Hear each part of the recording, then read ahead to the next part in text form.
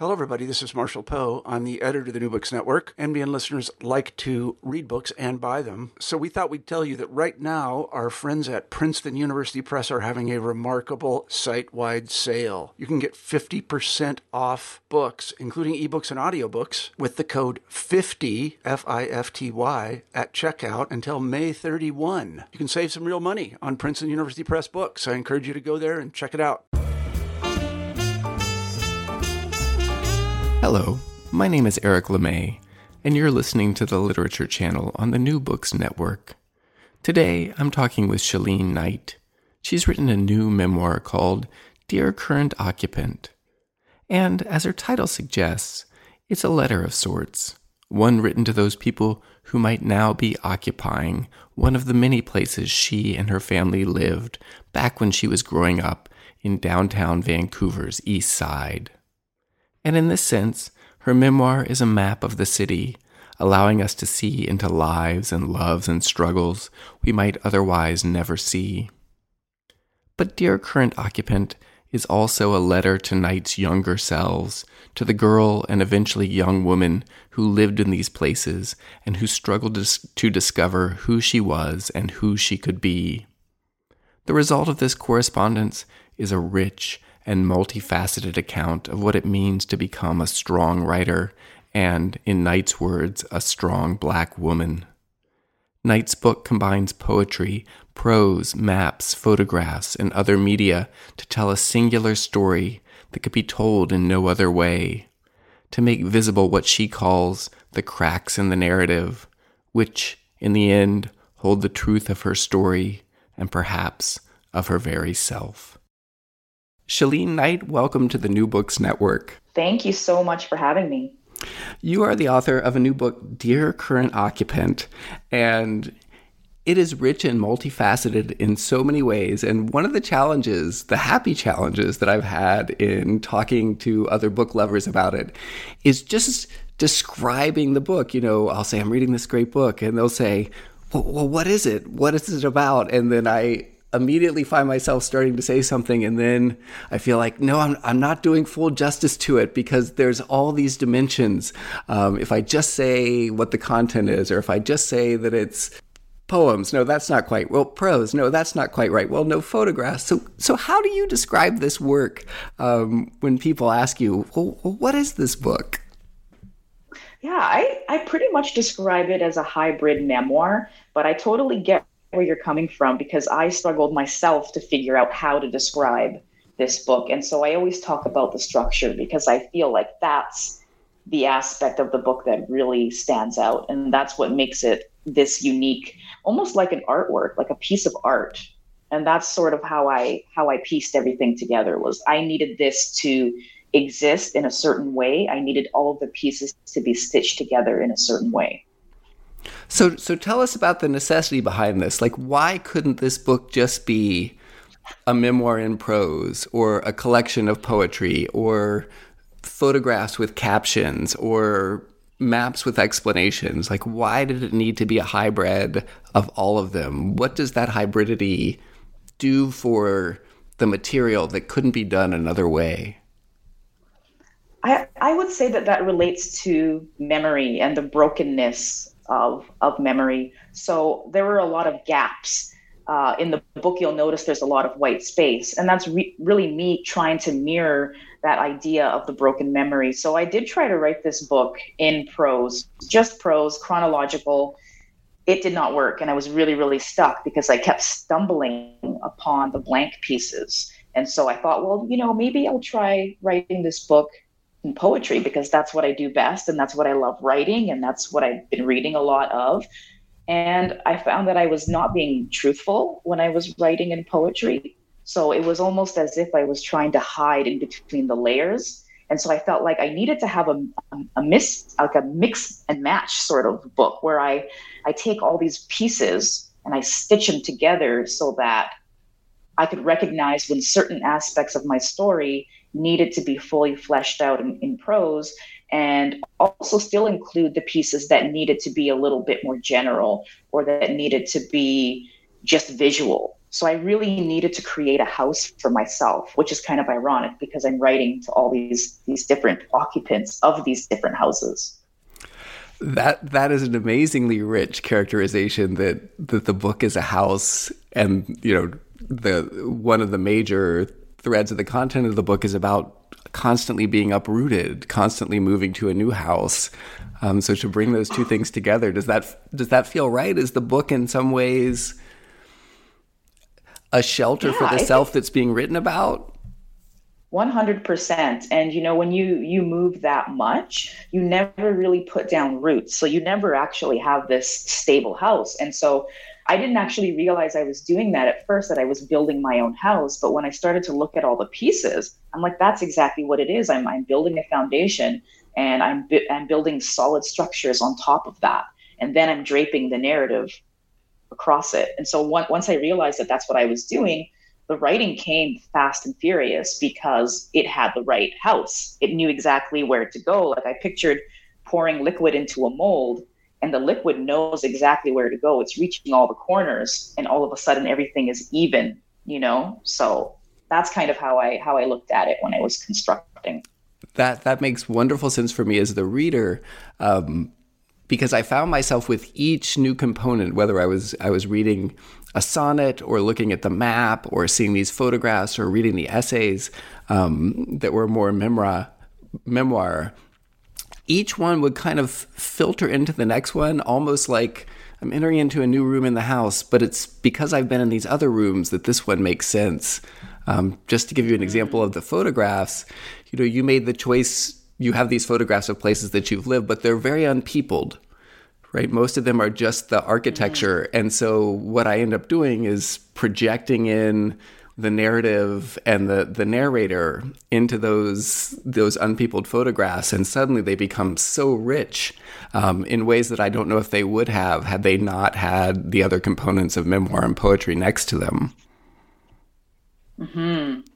Yeah, that's a really interesting thing to hear for me, because a lot of people ask me about the photographs and they say, why did you have that photo of just a piece of the fence or a piece of the window, or, it's really fragmented. But again, that mirrors the memory. And it also speaks to being a young girl, and the way you remember things. And the way I remembered houses was by these bits of architecture. So one of the houses, the black and white house, I remembered it as having this origami folded kind of roof. And so that's the image of that particular house that I wanted represented in the photos. And so I tried to picture myself as a young girl looking back at these places and zeroing in on the bits and fragments that I remembered, because it's hard to have a complete picture when you've moved this many times and you're constantly carrying the bits and pieces with you. Could you tell us a little bit more about the way in which you reconstructed your younger self? Because I think right now we've been talking about the book in terms of this consummate artistry that you brought to it, in terms of structure and artistic arrangement.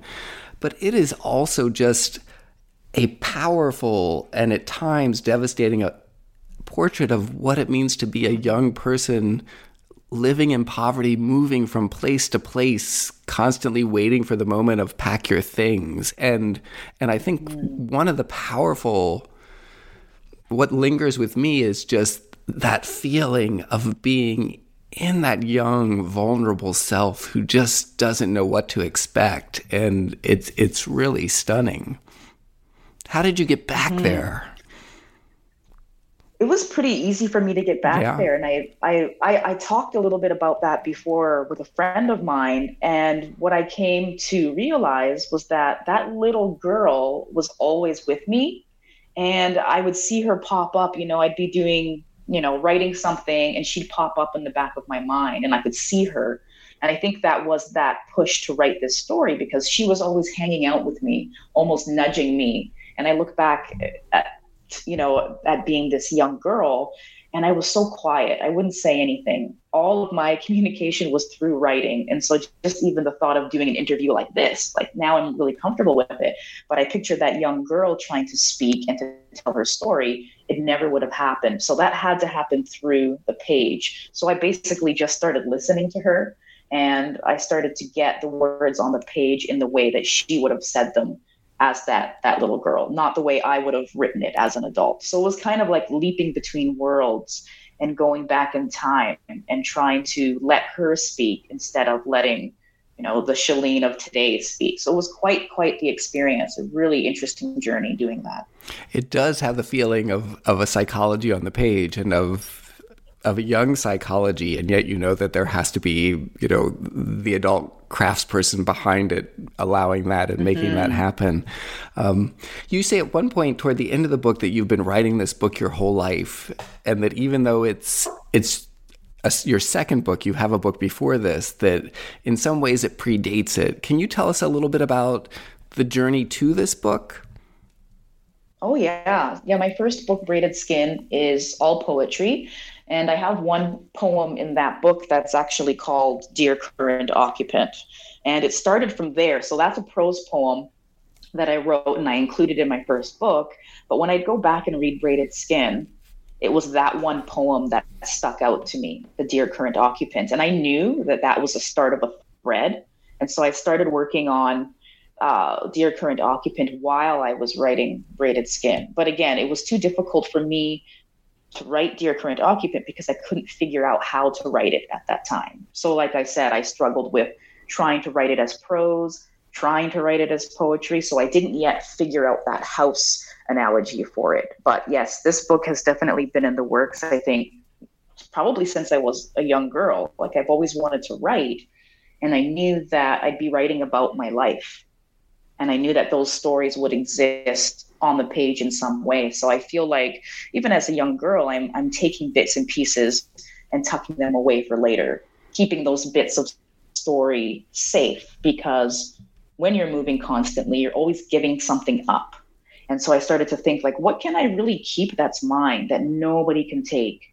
And I started thinking about my stories, because if I don't tell them, then who knows what's going to happen to them. So it was really important for me to have bits and pieces that I can fling into the atmosphere and have them exist, forever. What a beautiful articulation of that.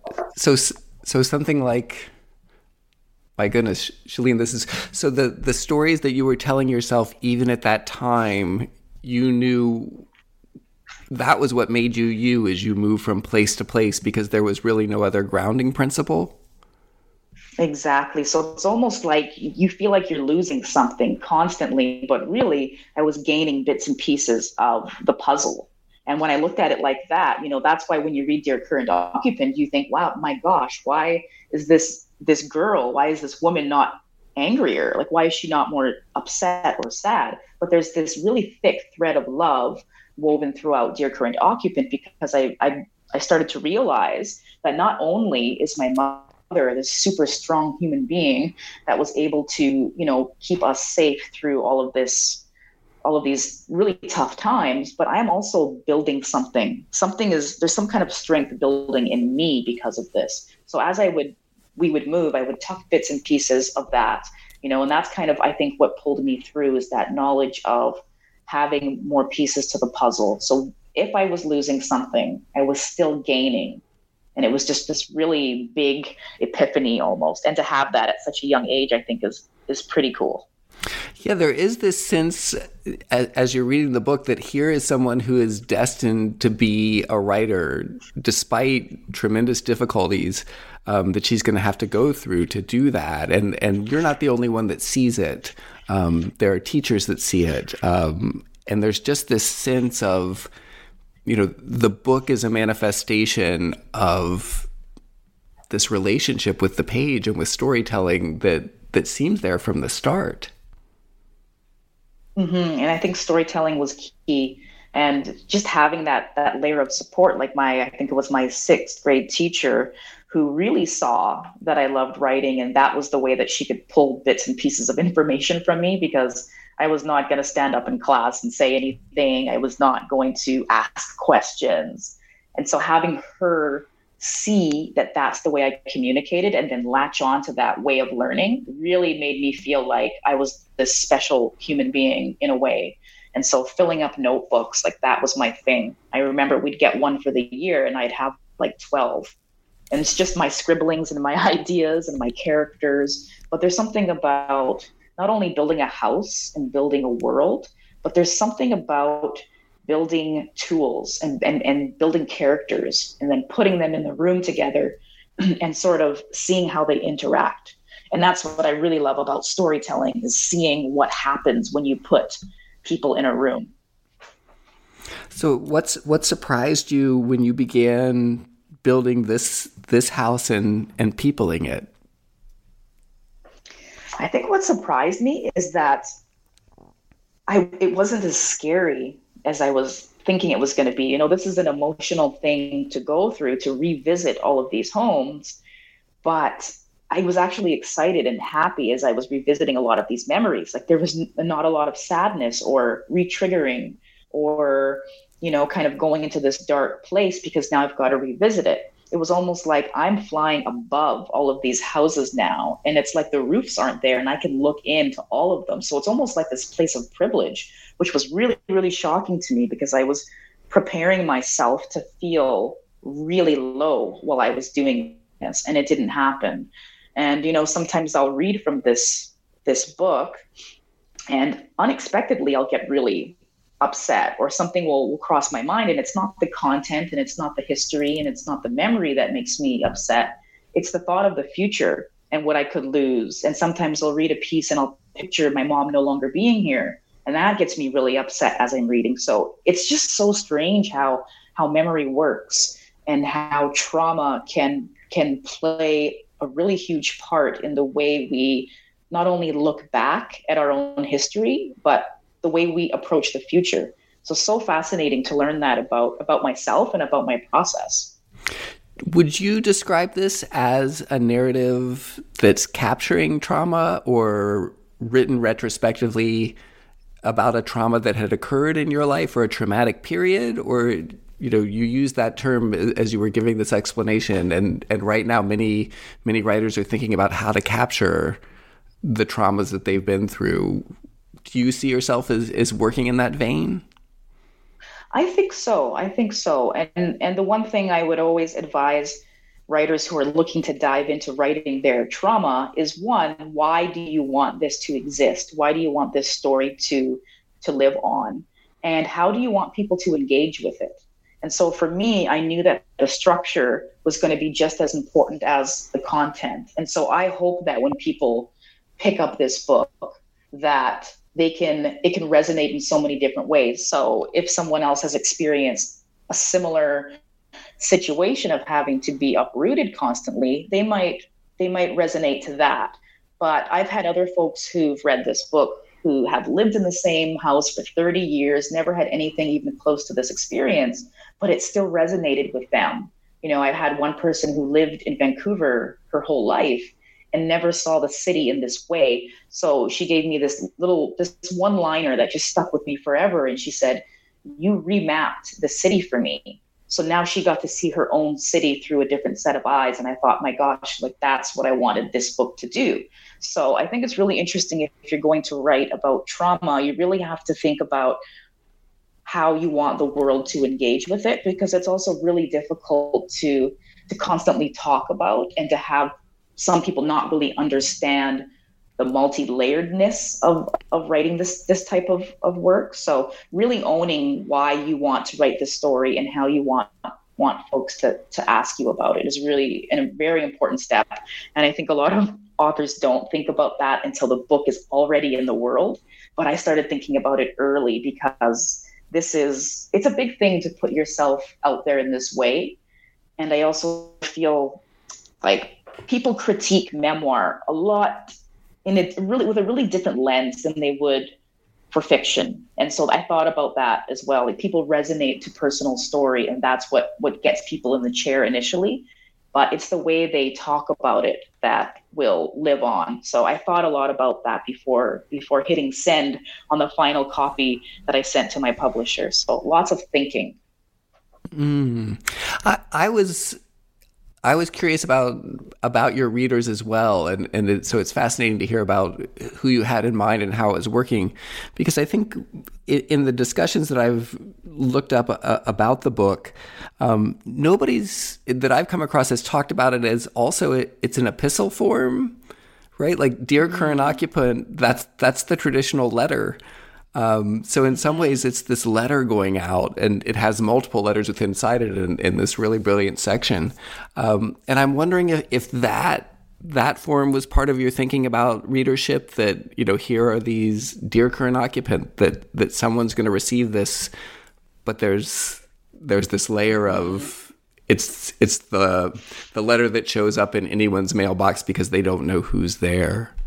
Yeah, I'm so glad you asked me about that. Not a lot of people ask about the title or the intention of the letters. And there's so many layers there as well. Like the biggest one for me is just that we constantly moved, and I was always worried about our mail. It was the strangest thing. Like, what little girl worries about mail? But I think it kind of ties into that temporariness where, again, if you're moving, then you don't know who lives in that house. So it's always this constant change. But also the idea of writing letters to these strangers essentially is me using my only way of communicating to say, I want to tell you what happened in these houses. But one, I don't know who lives here now, and I'll never be able to say this verbally. So I'm going to write a letter. So that's me also paying respect to understanding the way that I communicate and putting that on a pedestal as well. So I loved the idea of writing these almost anonymous letters, but just giving someone else a glimpse into a world, because I always think about what stays when you move. You know, it's the same thing, the paint, the structure, all of that stays the same, and the memories are still there, but nobody can see them. And so it's kind of me just giving this little burst of, here's what happened in this house. That's wonderful. That's wonderful. It's one of the things that I was amazed with about the book. I mean, the way I articulated it to myself is there are all these places, and you have photographs of some of them from the east side of Vancouver, where a lot of North Americans would drive by and not know anything about the life in there. It would be the kind of place where a Dear Current Occupant would live because it turns over so quickly. And instead, what you've done within the pages of this book and the pages of this letter is flushed out the full, rich, and complex life of the person or people that might be living in those very places, and creating a whole different capacity for awareness as a result of reading it. Mm-hmm. And I think that's a big part too. And even just looking at why this book exists in this particular form, because when people flip through, they see the photos, they see, oh, okay, this looks like it's probably poetry. Oh, there's a weird map there. Okay. But I really think it's important that we as readers start to look at different ways of storytelling. And that was that's a big reason, you know, why I like to kind of push the idea of hybrid form, because there's so many other writers who want to tell their personal stories, but feel like it will never fit that traditional memoir template, or it'll never fit that traditional, here's what we expect a memoir to look like from cover to end. And so doing this, you know, is kind of like, I hope that other people feel empowered to tell their stories and feel that they don't have to squeeze into that tight template, that you can kind of create something malleable for yourself. And that's really, you know, the biggest takeaway, I think, from my book, is to inspire other folks to be able to tell their stories authentically. Yeah, and I would add that you are also acknowledging that you're putting yourself in a tradition with writers like Audre Lorde, whom you quote at different moments. But this, you know, you're saying, here are the writers that helped me tell my story, and now here I am, hopefully helping you to tell your story. And so there's this kind of sense of generosity and generation taking place within the book. Mm-hmm. No, I'm glad you brought that up as well. And I'm constantly citing people who've inspired me. And I think that that's really important to do, whether you're citing someone formally or you're just saying, hey, you know, this person made me think about this. It's really important to put that out into the atmosphere. And so I think when I read a book, I never take the full book and say, oh, this is everything in this book is incredible. It's usually something small that I connect to. And I think that's fair when you look at a hybrid work. You're not going to connect to the entire book, but there's going to be something in there that embeds itself in your brain. And so when I'm quoting Dion Brand and Audre Lorde, it's those bits and pieces of their work that embedded themselves in my brain that I couldn't shake loose. And so it's really important for me to cite them and to say, hey, this was lodged in my brain. And that's probably why I was able to write this section or this piece, or it sort of made me think differently about the way I mash the visuals together. So it's really, really a collaborative effort, I think. And so often we don't cite people in that way. And I think it's really important to do that. Yeah, I think that the whole idea that those of us who create books, we're creating them out of community. And sometimes the people who are in our community, we've only ever met them on the page. And sometimes they're, people that we're in contact with on social media or face to face, but that's such an intrinsic part of it. And then it gets the publishing world, it often gets eliminated and it becomes just, here's this solitary author writing this book. And so your inclusion of that, I think, is very generous. And I think enabling. There's another element that's very similar to that, which is you made the decision in this book to also talk about kind of the current state of the literary scene. And you have some essays on what it means to be a Black woman writer and what it means to write at a moment where diversity is a very double-edged sword in terms of what it accomplishes, but what it might also be doing.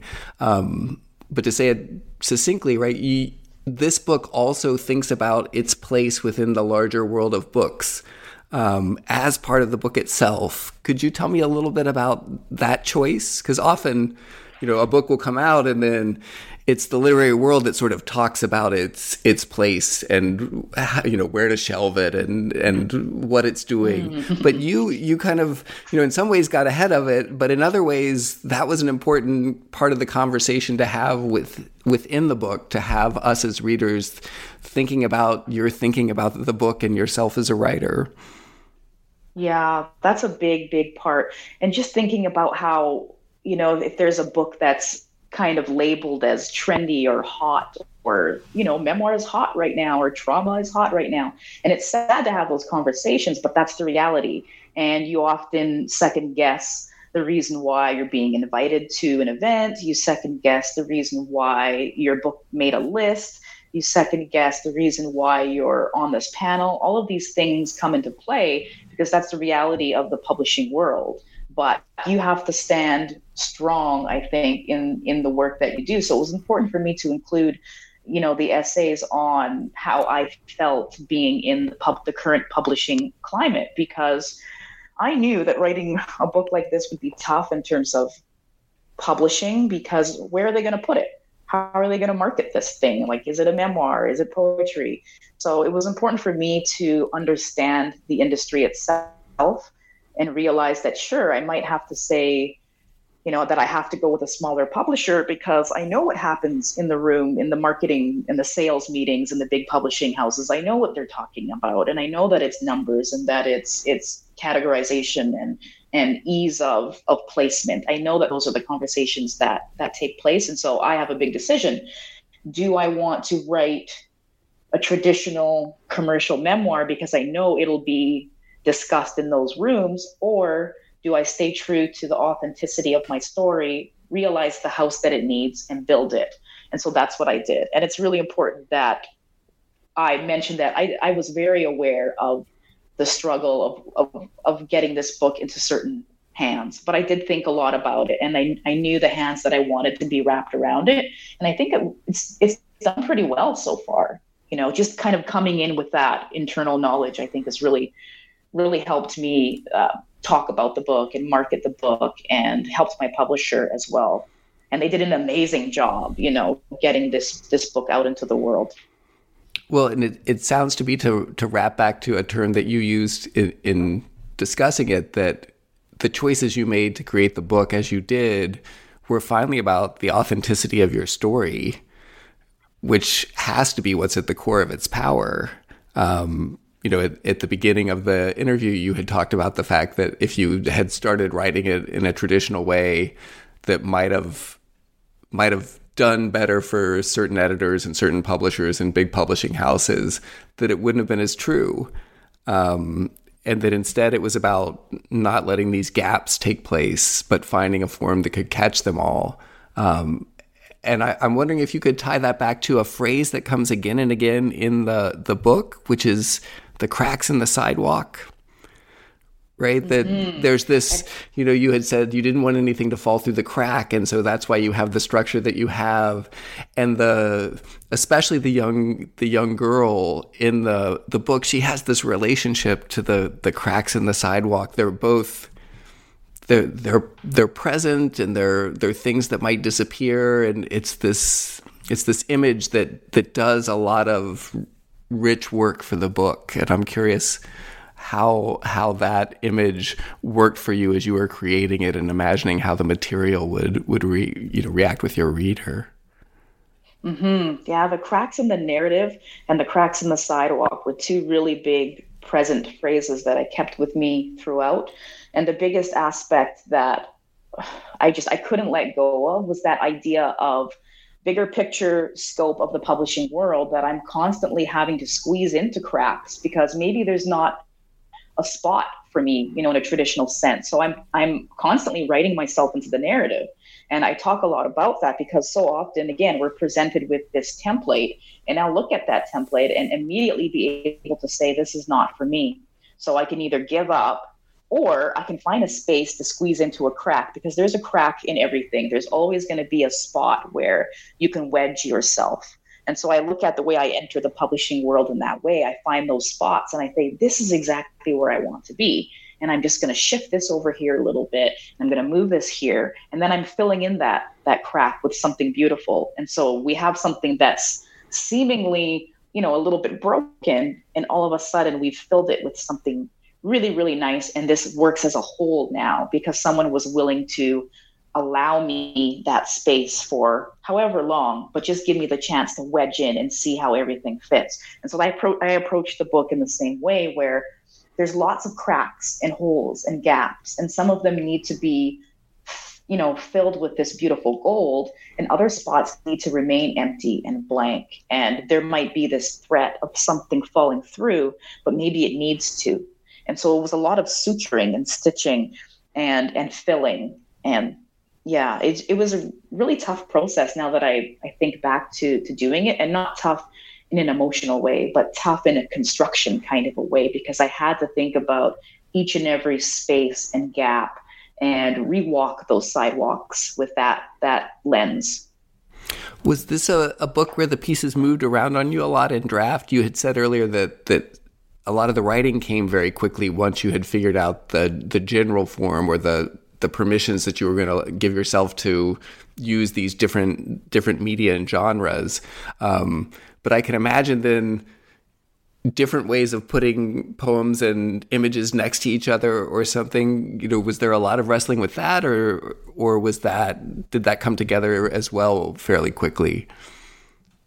Yeah, everything moved around a lot. But again, I think that's the really fun part about writing this kind of book, because you get to spread all your pieces out on the floor, which you can't necessarily do with a chronological piece, because you're looking for time markers and all of that. But for me, it wasn't about what happened when. It was about, how do I want the reader to experience this story with every turn of the page? And so I knew that I didn't want the photos to be right next to the poem that it's talking about. So I wanted to have all the photos together, because that was also the idea of filling the cracks in the narrative, was to have the visual. So it's like, now you've got all these fragments and these bits of stories. Now you can match a visual to them. And I want you to try to figure out where these places are. I want you, the reader, to figure out why I took a picture of this small window and try to match it back to one of the stories, right? This is the way I had to piece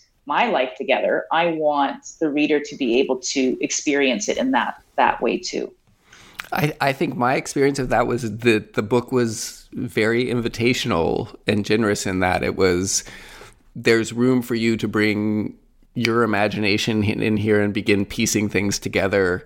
Not just that I'm going to have the authoritative version and give it to you and ask you to accept it as is, but instead, you work with these images. You look at this map and see how the visual image maps onto my memory, and so it resulted in me creating a lot more, I think, in my head, or taking what you'd given me and amplifying it or enfleshing it in ways that I don't think a traditional structure would have. I think that's important too, because it's almost like you get two different experiences. You get the experience that I'm giving you, and then you get the one that you're creating. If you decide to do that work and go back and look and approach the story in a different way once you see the visuals or once you get to the essays. And so that's really, I think, the beauty of writing in this way, but it's also a gift. So we go back to that idea of generosity in the way that I cite people, but I see the book in the way that it's presented as a gift to the reader.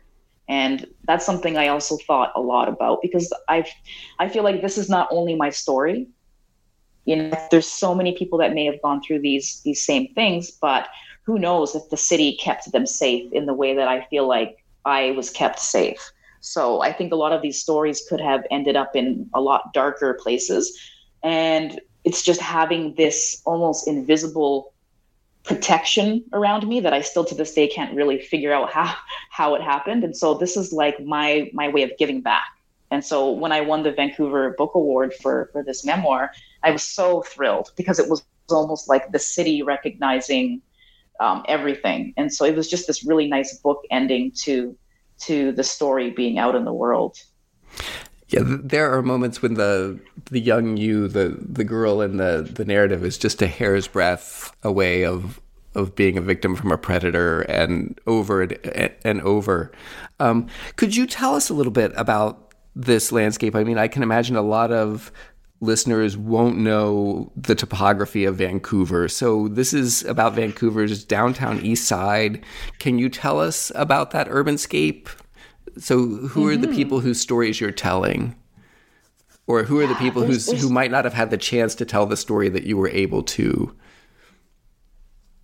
Yeah, and there's so many people, like I had a lot of neighbors who had young daughters, and I think there was almost this unspoken understanding. So even just seeing each other, there's something in the eyes where you can look at someone and say, hey, I share something with you without ever having to say it. So I think a lot about that. But there was a lot of, blink of an eye moments where something could have went terribly wrong. And so that's why there's also this thick layer of love throughout the book, because you see this woman navigating all of these rough circumstances. So there's violence, there's, drug use, all of this happening. But then there's this moment of clarity. And it was really important for me to write the line where there was, a hint, just a small hint at someone asking about me as a young girl, and hearing my mother say, no, that's my daughter. And whatever conversation happened before that or after that, I didn't get to hear. But it's interesting that it was that one line that I heard and that I remembered, and that's the bit that I tucked in my pocket. And so seeing that moment of clarity and experiencing that and knowing that this woman, no matter what, will never cross these lines, was that idea of safety. And so, a lot of my fear melted away just because I heard that line. And you think it would be terrifying, but it was super reassuring, and it took me forever to figure out why I kept that piece. But that's why I included that section in the book, because I wanted that layer of safety and security to also be aligned next to the fear and the insecurity and the moving around.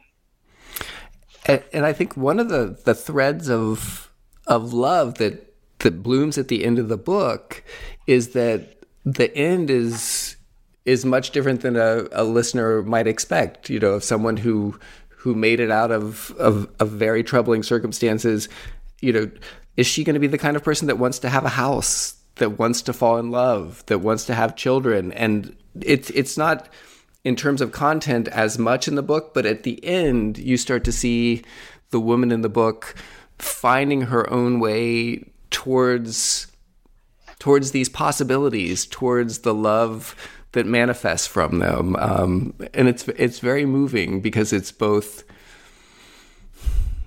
in some ways it's unexpected, but then you see, no, wait, you know, the love of the mother was there earlier, and here is this woman who was once the daughter now becoming a mother herself, and there's that love again. Mm-hmm. I'm so glad that folks are picking up on that, because that love is there. And the love that my mother throughout the book is displaying, you have to look a little deeper to find it. And that was my intention. I want you to have to look for it the way I had to look for it. And as a young girl and a teenager, you don't always feel that. You know, you think, okay, well, this person, like, this is terrible. I wish I was in a different situation. But you have to step back and look for those bits and pieces and stitch those together. So I think my brother and I, we had very different views of our upbringing, and just dealing with that in very different ways. So for me, writing was key. And at the end of the book, when I talk about moving out of the last house I remember, and kind of leaving something behind, like I'm leaving my key wrapped in this ribbon, is also this kind of double-edged sword, where here's a gift that I'm leaving you, but I'm also leaving this past behind, and I'm going to move on and do my own thing. And I'm going to do my own thing with strength and power, and take all the bits and pieces of love that I've been able to extract from this experience, and then put it into everything else that happens after I cut this string, and I kind of untether myself from this. And so for me, it was a really, really big, massive move. But there's like this domino effect that happens after you remove yourself from the narrative. So I write myself into the narrative, and I remove myself. So it's almost like a balancing act. So as you've talked about the fact that, I think the fact of you removing yourself from the narrative at the end of the narrative, right? In some ways, here's the protagonist, the narrator, and she's exiting this part of her story. And you said, in terms of the book's reception, that this story that you've told, this memoir that you've shared, has had a really good reception in terms of winning the Vancouver Book Award and, you know, moving readers. So I'm curious about where is this writer going now? In some ways, this book is a reckoning with the past. And so I'm wondering about the present and the future of yourself as an author. What books are ahead? Oh, yeah. Yeah. Lots of things on the horizon. I've been working on a novel for, I guess, probably around the time this book, Dear Current Occupant, came out. So that's supposed to be done. The first draft should be done soon, and that's coming out with Book Hug. And the novel is set in Vancouver's Hogan's Alley, which was a highly concentrated Black community that existed in Vancouver from the 1930s to, I want to say, late 1950s. And so I place my characters in that time period when that part of the city was happening. And so it's really interesting writing that and trying to walk through those neighborhoods that aren't necessarily there, but they're still pieces. So here I am still collecting fragments like I always do when I write. So that's my big project that I have on the go. I think that it's worth, maybe at this moment at the end, this won't be news to you, of course, but just sort of saying, your first book was a collection of poems. Your second book is a hybrid memoir that includes multimedia, and now you're about to finish a novel. That's a tremendous range and display of talent. I think that you're going to be one of those writers that, I don't know what they call it, like a multiple threat in multiple genres, but you also see the size of the vision, the artistic vision being manifested in these different genres. Oh, yeah. And I just love playing with form. So having fiction at my fingertips, I think, is really fun because it's a totally different hat and it's a really different mindset. And so I'm all about experience. And so when I'm writing poetry, I love to have background noise and music playing and all kinds of things happening.